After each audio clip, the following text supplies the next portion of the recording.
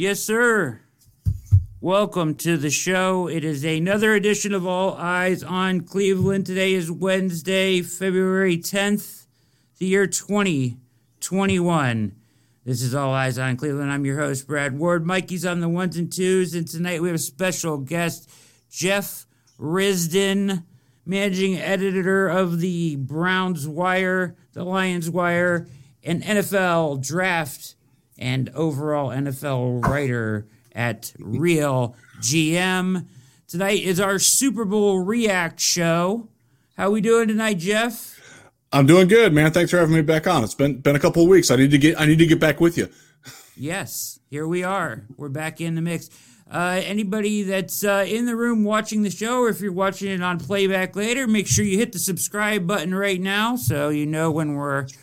Yes, it's right down there. Jeff is clearly pointing that out. So hit that button for us and the little bell next to us, and it'll let you know when we're coming live on the air with this fantastic Cleveland Browns content all the time.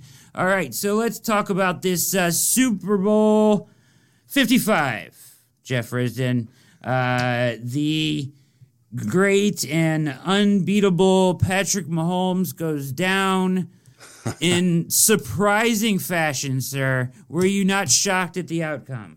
I was. I wasn't necessarily surprised that Tampa Bay won. I thought they had a good team, and I think the way that the Chiefs' offensive line was beat up, that I probably should have given Tampa Bay a little bit more of a chance than I did. I picked the Chiefs to win by, I think it was 8, I want to say. I don't exactly remember, but I definitely expected them to win.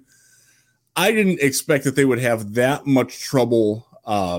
First off, with Mahomes, didn't he look like Baker Mayfield in 2019? Like running away from clean pockets when on the rare occasions that they were clean? It was very eerie watching that. It was like Greg Robinson and Chris Hubbard were his bookend tackles, and he was running for his life, seeing ghosts, even when he didn't need to. I got a really weird vibe about Patrick Mahomes from that. And I did not expect that to happen. Me neither. And I didn't think that many people talked about that. It was kind of immediately to the pressure, but it really felt like, for me, and I tweeted it out, not many people responded to it. So, but, you know, I felt like he was just hanging on to the ball way too long, or whatever they were calling took way too long to develop when your two offensive linemen are out, right? Yeah. So I picked the Bucs to win. Ooh, good on you. Yeah, and well, you know, but I didn't think it would be like this, right? I expected a close game and maybe Brady pulls a last-second drive or whatever, right? I didn't expect this. This was domination from the get-go. Todd Bowles did what I talked about on the show. What we talked about. He didn't blitz. You can't blitz Mahomes. What good does it do to blitz Mahomes? He's just going to run around and evade the blitz. So why take someone out of coverage? And you have to get home with 4, and that's ultimately what he was able to do. Obviously, it was a little more intricate than that, and we'll get into that in a moment. But I thought that his game plan was tremendous. Oh, it was outstanding. On what you saw there. Yeah, go ahead. Outstanding. So I'll go back to the other team that I covered, the Detroit Lions, for a minute. They held Patrick Mahomes without a touchdown generated. The Chiefs won the game, and they scored on the ground. But they did a really good job of stymieing him by dropping 9 at times. Most of the time, they were rushing 3 and dropping 8, and he had trouble with it. Now, the Lions' problem was that they never touched him. They never got near him. They never breathed on him. So he eventually figured it out and had enough time to work. The Buccaneers, with their 4, with Ndamukong Suh and Shaq Barrett, they were getting home pretty quickly and pretty easily. It was so that blueprint has been out there, but I think the Buccaneers had the personnel that could really pull it off. They had the linebackers who could run side to side, who could carry Kelsey from the line to the safety in their zone if they wanted to do it that way. And like you said, they Kansas City didn't run enough plays that had the ball getting out quick. They didn't do that quick hitting. And where's your tight end? Where's your blocking back? Help these guys out. If you know that you're starting your backup right guard as your right tackle against a Pro Bowler. Yes. How about you throw in a blocking tight end, or maybe have your back stay in pass protection? I know that's not what he's good at, but that's there were a lot of things that I thought Kansas City could have done better, and they never figured it out. And that was that's a bit of a coaching fail on their part. But you're right. Bowles dialed it up, man. That was a beautifully executed game plan. He figured out they're playing with a safety that had a broken shoulder or a separated shoulder in Whitehead, and he was fine because they didn't get a chance to exploit it. I thought they did a really good job of hiding him. And then you got Antoine Winfield, who's just, God, that guy's good. I wanted him in the draft. He was my number 10 overall player in last year's draft, and everybody told me I was crazy. I'm like, yeah, how you like me now? I missed a lot of draft picks. I got that one right. I wanted him over Delpit, and I don't. Here. And I want to say it all the time, Jeff. Like I want to say it all the time, and I know you did too. We both wanted him over Delpit. Yeah. I want to say it all the time, but that's like people are gonna be like, "Oh, I hate when people do that," right? So I don't want to do. Like I want to say it on Twitter, like. If you would have just listened to me and take Winfield instead, Delpit, look at the, look. But I hate when people do that, so I'm not going to be that guy. And then here I am. Plus, I do like Grant Delpit, and I know you do too. We just haven't seen him yet. The jury is still very out on that, but Antoine Winfield was money as a rookie, and that's very impressive. But he was one of the best players in a Super Bowl win as a rookie. And hats off to him. If I take my head off, my headphones would fly off. Yeah. So part of the reason I thought the Bucs would have success, and it ultimately, if we kind of think about it, I think it made a big difference. Is if they never play them in the regular season in Week 12, I think they get blasted in the Super Bowl, right? Because in Week 12 they got blasted out of the gates. Because they came up and they said, "Oh, we're going to come up and we're going to play man and press you and we can handle Tyreek Hill one-on-one." And no, you can't. No, you can't, right? So everything they learn from it, right? They were like, okay. Absolutely. And when you play a team and you lose in the regular season, your mental aspect going into the second time you play them is like, we got to change something, right? But the winning team can kind of be like, hey, this worked. Like, we should expect some changes from them, but mostly our stuff worked, right? But Bowles and Arians and them, they had to change something to beat them, and they Bowles went away from everything he does, all the exotic blitzes, everything. But like his coverages, they change coverages often, like all the time. So like 2 safeties, 1 safeties, different spots. Yeah, they're going to single high. They're playing cover 2. They're playing Tampa 2. They're playing an inverted Tampa 2. It was all over the place, and it gave Mahomes problems. More than Mahomes, I thought it gave their receivers problems. Tyreek Hill is going to go deep all the time. The guys like Demarcus Robinson and Mecole Hardman, and even Kelsey to some extent, even though he put up big numbers, he wasn't comfortable in where he was going on. Where's the hole in the zone this time? Okay, I gotta figure that out. Even just that half beat, that's another half second for Ndamukong Suh to push the center back into Mahomes and make him run around. And I thought because they played so much zone, they didn't have to worry about Mahomes running so much because they're all looking at him. Yes, that's something that I think. Actually, I thought the Browns did a pretty good job of that in the playoff game before he got hurt. That's definitely the way to go. And if you're playing, they took away Tyreek Hill, and I think making Mahomes not even consider throwing the ball. It's risky because they do have other guys that can beat you, but they didn't. And so that gamble worked. I thought it was a really, really smart game plan. Kansas City or the Tampa Bay coaches, Arians, Bowles, you give them a lot of credit. They outcoached Andy Reid and Eric Bieniemy by a lot in that game. They did. And I was surprised that Andy Reid didn't make more adjustments, and we'll talk about that in a minute. But to your point about the receivers, I totally agree with you, and I think you nailed that. So a lot of what Kansas, if you listen to people that know Kansas City's offense, they talk about it. It's a lot of their routes are option routes predicated on what they see from the defense. So, Hardman goes out and he looks and he's probably well, I don't know what this is. Is this 2 deep? Yeah. Is this 2 deep safeties? Is this 1 deep? Is this 3 deep? Why is the safety over? Why is he in the middle? What's going on here? And they did a lot of that. I don't know what to run here because I'm not really sure what I'm looking at from the secondary, right? And I think you nailed that, and that was problematic, but Andy Reid really, in the simplest of forms, Jeff, it should have been an adjustment to short, boom, boom, boom, or let's chip with Kelsey and then just roll him out out into the flat. Right, and if nothing else, I can just throw it to him, and he can rumble for 8 yards. Or, same thing with why didn't they bring like Lev Bell in and block? Did he even play? Did we see him at all?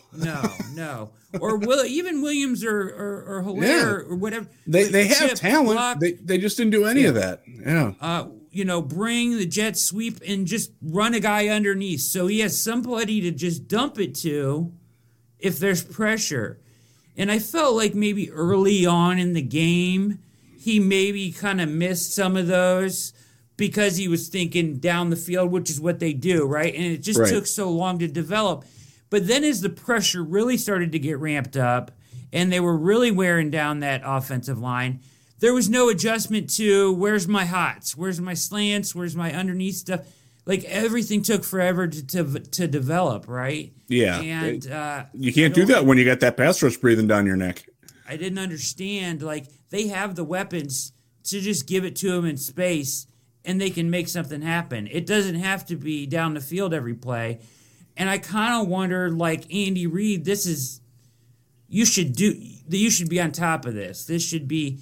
Coming out of halftime, I expected him to have those answers, but he didn't. They did try on the one drive where they got their third field goal to run the ball, and it was effective, and I thought it would set things up off that. But then the next drive, they went back to 1st and 10. Okay, let's try to throw a pass here, and then it's 2nd and 12. Then you get a holding penalty. Then it winds up being 3rd and 17. What are you going to do? It totally put them behind the six the whole time. And, the offensive line obviously deserves some blame, but Mahomes did not have a great game. I know his stats say otherwise. If you watch the game, that was one of the worst games he's played. And is it his fault? Hell no.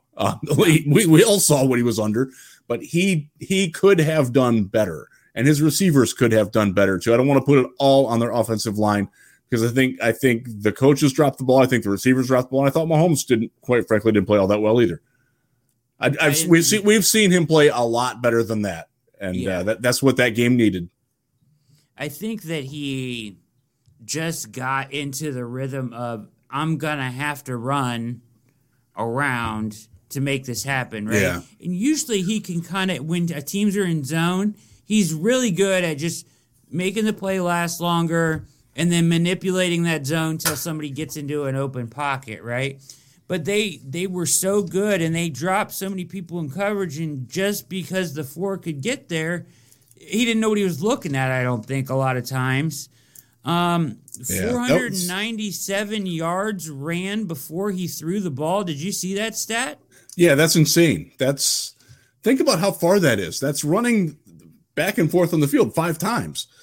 Remarkable. And that's in 2 or 3 seconds 3 to 5 seconds because he extended some, but you can't, that was okay. Everybody wonders how they lost at Texas Tech with Patrick Mahomes and Cliff Kingsbury. That was the Mahomes that was at Texas Tech. That's why teams were scared of him, because he did have that sort of, franticness about him, where he would try to play a little bit of hero ball like that. And he didn't have the weapons at Texas Tech that he does there in Kansas City, and didn't always work for him. They had rotten defenses there too, so that certainly didn't help. But there was some throwback there to why you saw why Mahomes wasn't the number 1 pick in his draft, and you saw why there was some questions when Kansas City went after him. Like, did they do it right? Yeah. They made it. Look, he's phenomenal. He's still the best quarterback in the NFL. Yeah. He's entitled to have a bad game. He just picked a bad time to have it. That happens. I think he's still going to be an all-pro next year. I think he's still the best quarterback in the AFC. And I love Deshaun Watson. I like Baker Mayfield a lot too. But if I can build a team around anybody, I'm still riding with Mahomes even after that loss. I have a feeling he's going to get it right. And also you do have to factor it. He did have surgery on the ankle this week, or the toe.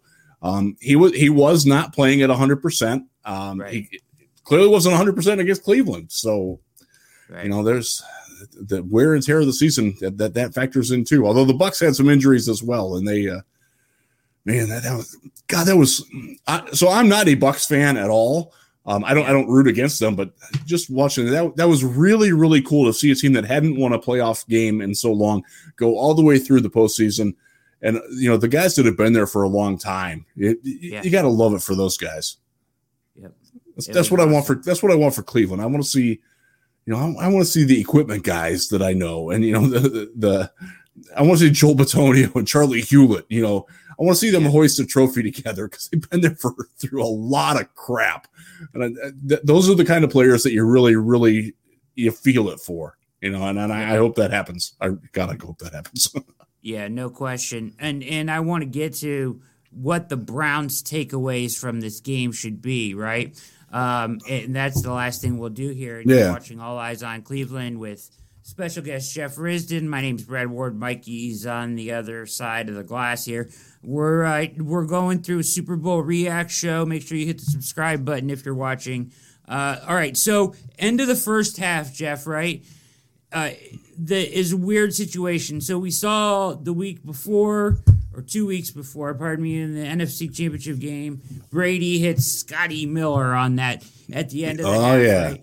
All right, so visions of that are going through whoever's head, right? But Kansas City, I thought, played this kind of all wrong, all right? So end of the first half, Butker kicks a field goal, right?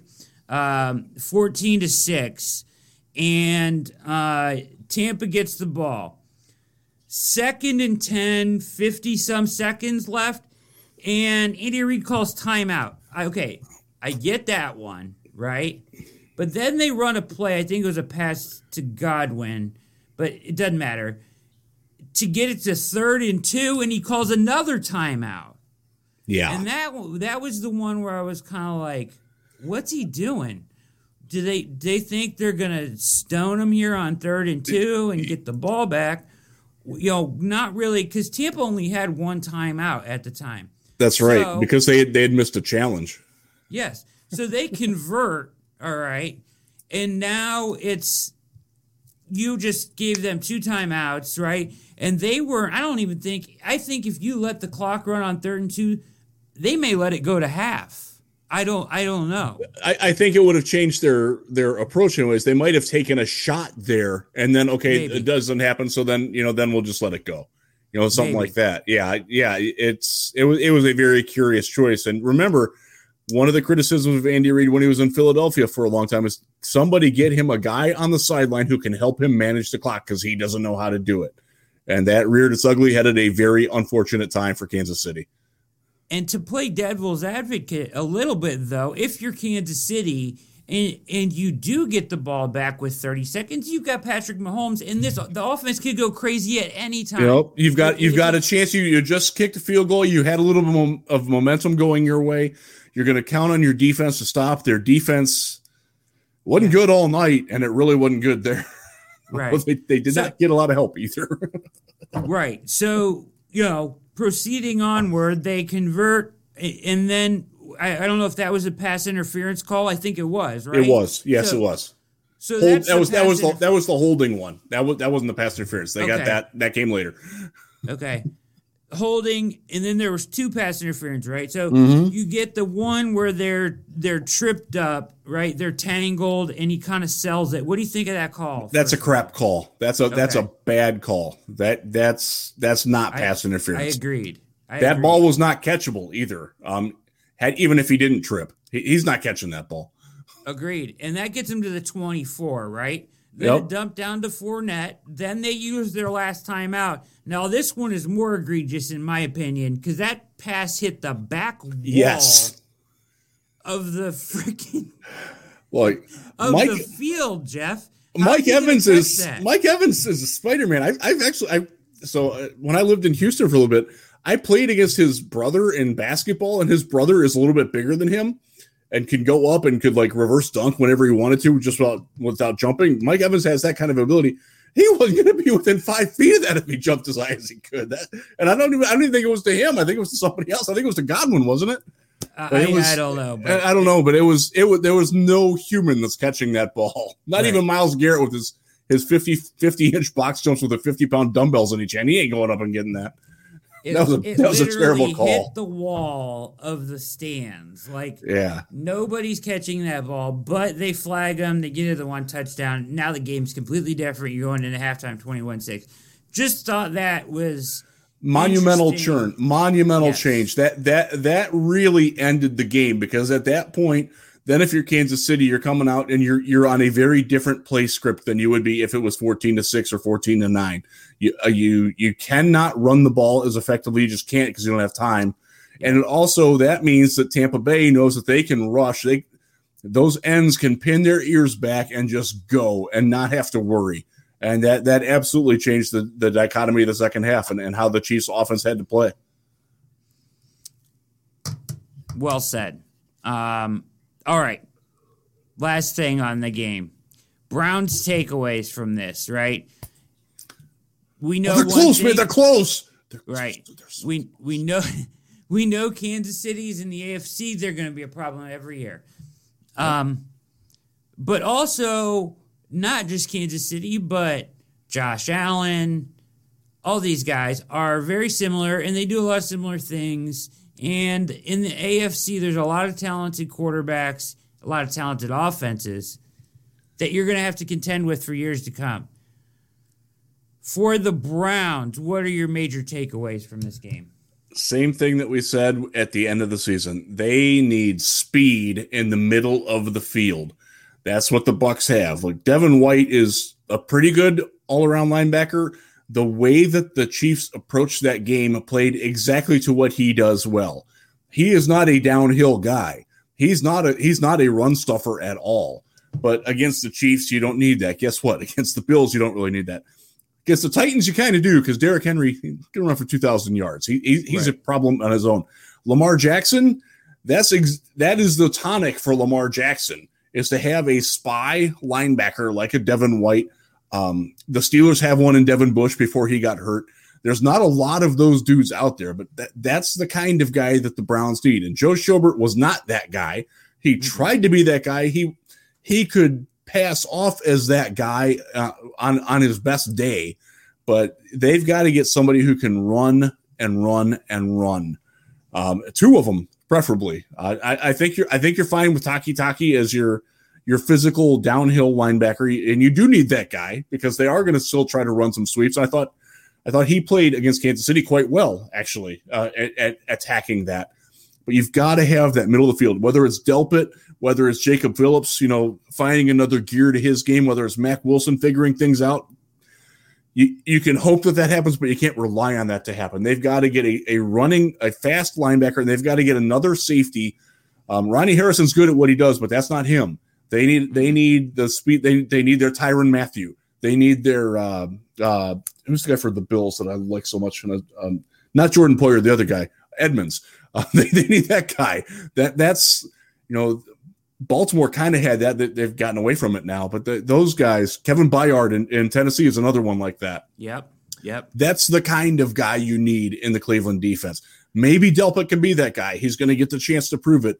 But they better get somebody else back there with him and Harrison, because I don't think Sheldrick Redwine is the answer.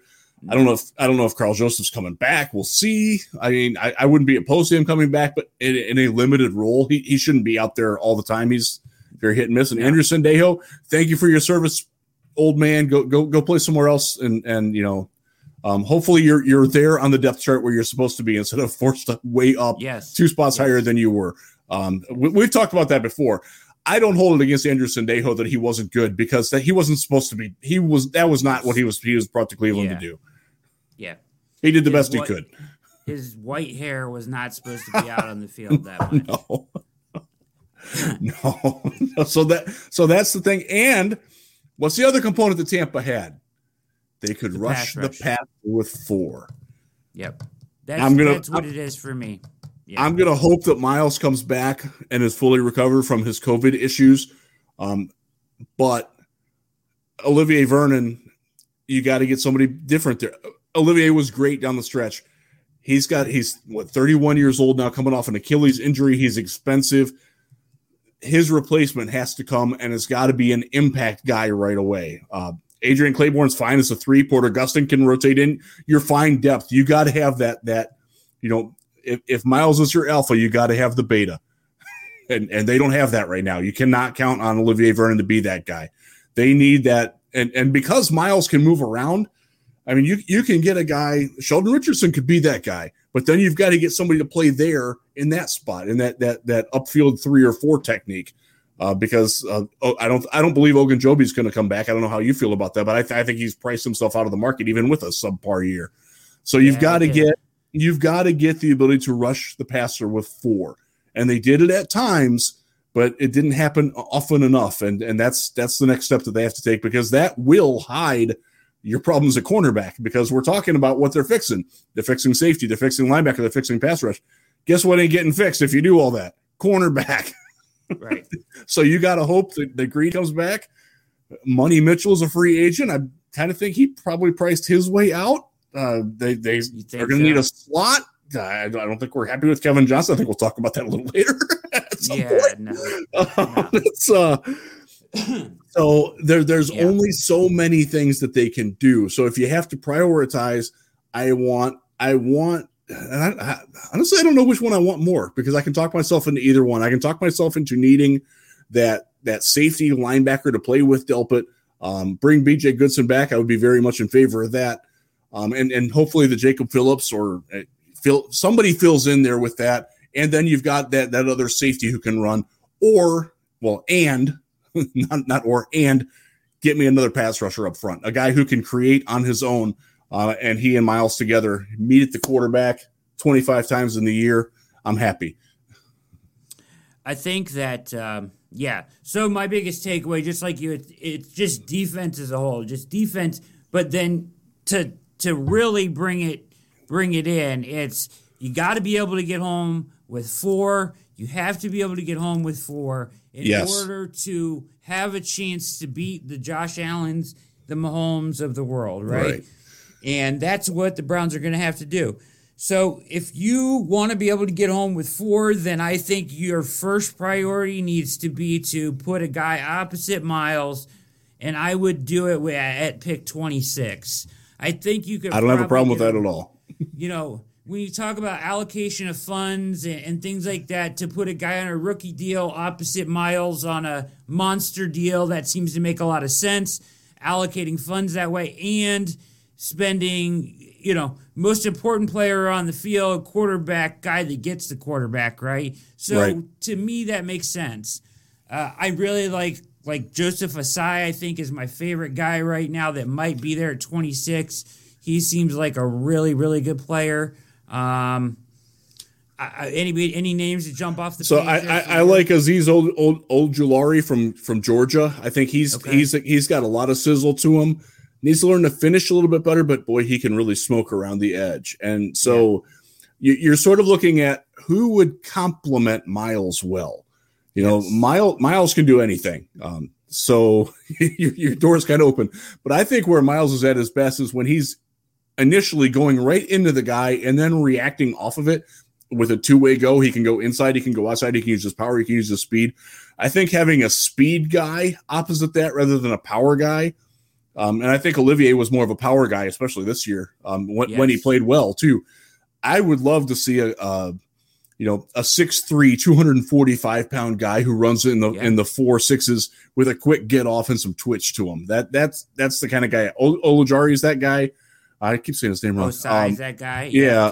If you go a little bit deeper, Odezigua from UCLA can be that guy. He's not a first rounder; he's a second rounder. If you go somewhere else, but he's that kind of guy. There are a few of them. I don't think Kwity Paye from Michigan is going to be there. No. He's a freak athlete. Yeah. Oh man. I think he's going to be gone. I'm not sold that he's going to be a great prospect, but if you're looking for the physical attributes, dude, he's got them. Yeah. Yeah. And then the other guy is Rousseau, who is an opt-out. Thoughts on him? From Miami. Yeah. Yes. So he's the better of the Miami guys in my eyes. They have there's two of them, I know. Yeah, Jalen Phillips is a guy. He played at UCLA to start. He's hurt all the time. I'm not interested in that. I want a guy who can be out there for 16 games reliably. So Rousseau, there's a lot to like with him, but he's another guy that he seems to win only because he's a better athlete. And I want to see somebody who can win because they're a better football player. And I haven't seen that consistently out of him. We haven't seen anything out of him in a while, but that's my concern with him. Now, if you trust your defensive line coach and your scheme to help him learn that a little bit, you can find a guy like that at 26 who can be a really, really good. Justin Houston was that guy coming out of Georgia many years ago. He's still playing and playing well. That's the kind of guy he could be. But it doesn't mean that he will be. You look at a guy like Jerry Hughes was that guy when he came out of TCU, and he washed out badly. I think it was a number 11 overall pick, 10 or 11. He was terrible his first couple of years. It took him time to learn how to play football at the NFL, and now he's still playing too. It's still good. Yes. So that you might, that's the risk you run with that, where you might have a higher ceiling in the end, but you're also, dude could be off the team in 2 years and out of the league in 3. That's the risk you run with a guy like that. No question. Final thing here before we wrap this up on the Super Bowl. Browns takeaways, got to get home with 4. And then, I think they'll address the secondary depth-wise. There are a lot of free agents that are out there that are going to be low-budget, 1-year guys that you sign to fill a hole. The way that they just did with Sendejo and Joseph and Kevin Johnson, those guys, not specifically those individuals, will be there again. Yeah, I think so too. At your nickel corner, I think you can upgrade at a reasonable Bring back my guy, price. Brian Body Calhoun, please. Yeah, forever. I got a whole list and that's for another video. So stay on the channel and click on the Kevin Johnson video, and you'll see those guys. But my question for you though is: do they value linebacker enough to address it properly in the offseason? Because I know they don't value linebacker. Yeah. But I think that watching that Super Bowl and understanding what you're up against, you have to have a guy. I understand they've got young guys that can run, and I understand that's the cheap way out, right? Young guys that can run and tackle on a rookie deal, great. And rely on your back end and the front end. Yeah, you're talking about relying on Jacob Phillips and Mac Wilson and hoping. And I can't do that. No. And I agree. But I think you need to get a stud in between them, or a guy that's going to be on the field every down that's a stud, and let those other guys do what they're good at. Let Taki play some rundowns, and let, the Malcolm Smiths of the world play in some coverage, but give me a guy that can do it all in the middle, and I'll be okay. But I think they need to address that, and I think that was evident in the Super Bowl. Yeah, and I don't know where they're going to get that guy, because that's not what you want to spend your first round pick on. And I also think that what you saw from Tampa was their linebackers. They're very talented dudes. Don't get me wrong; they were made better because the front line was so dominant, and some of that reflects on the Kansas City offensive line as well, like we talked about. It also helps that their defense, they're not wedded to any one thing. You saw Todd Bowles with his creativity, doing all different kinds of things to hide it. It really played to the strengths of the talent that he has. I'm very hopeful that Joe Woods can prove to be that guy with a full offseason with guys who have some permanence in there. We will see on that, but I like to think that he's got enough, coaching acumen that he'll be able to make do without having a premium linebacker. It doesn't mean they absolutely need to get somebody in there who can run, but I would prefer them to upgrade the safety position instead of the linebacker. And I am really, really hopeful, fingers crossed, knocking on wood, that Grant Delpit can be the guy that you just talked about, that he can be that guy. We'll see. But I think they're going to give him a shot to prove that he can be that guy. Let's put it that way. All right. Very good. We'll see. There it is. Let's go ahead and get up out of here. I'm glad that you could join us tonight. Make sure you hit the subscribe button on the way out. Big thanks to Jeff Risdon for joining me on the Super Bowl React Show of All Eyes on Cleveland. Everybody stay safe out there. And for Mikey, Jeff, I am Brad Ward, and we are out.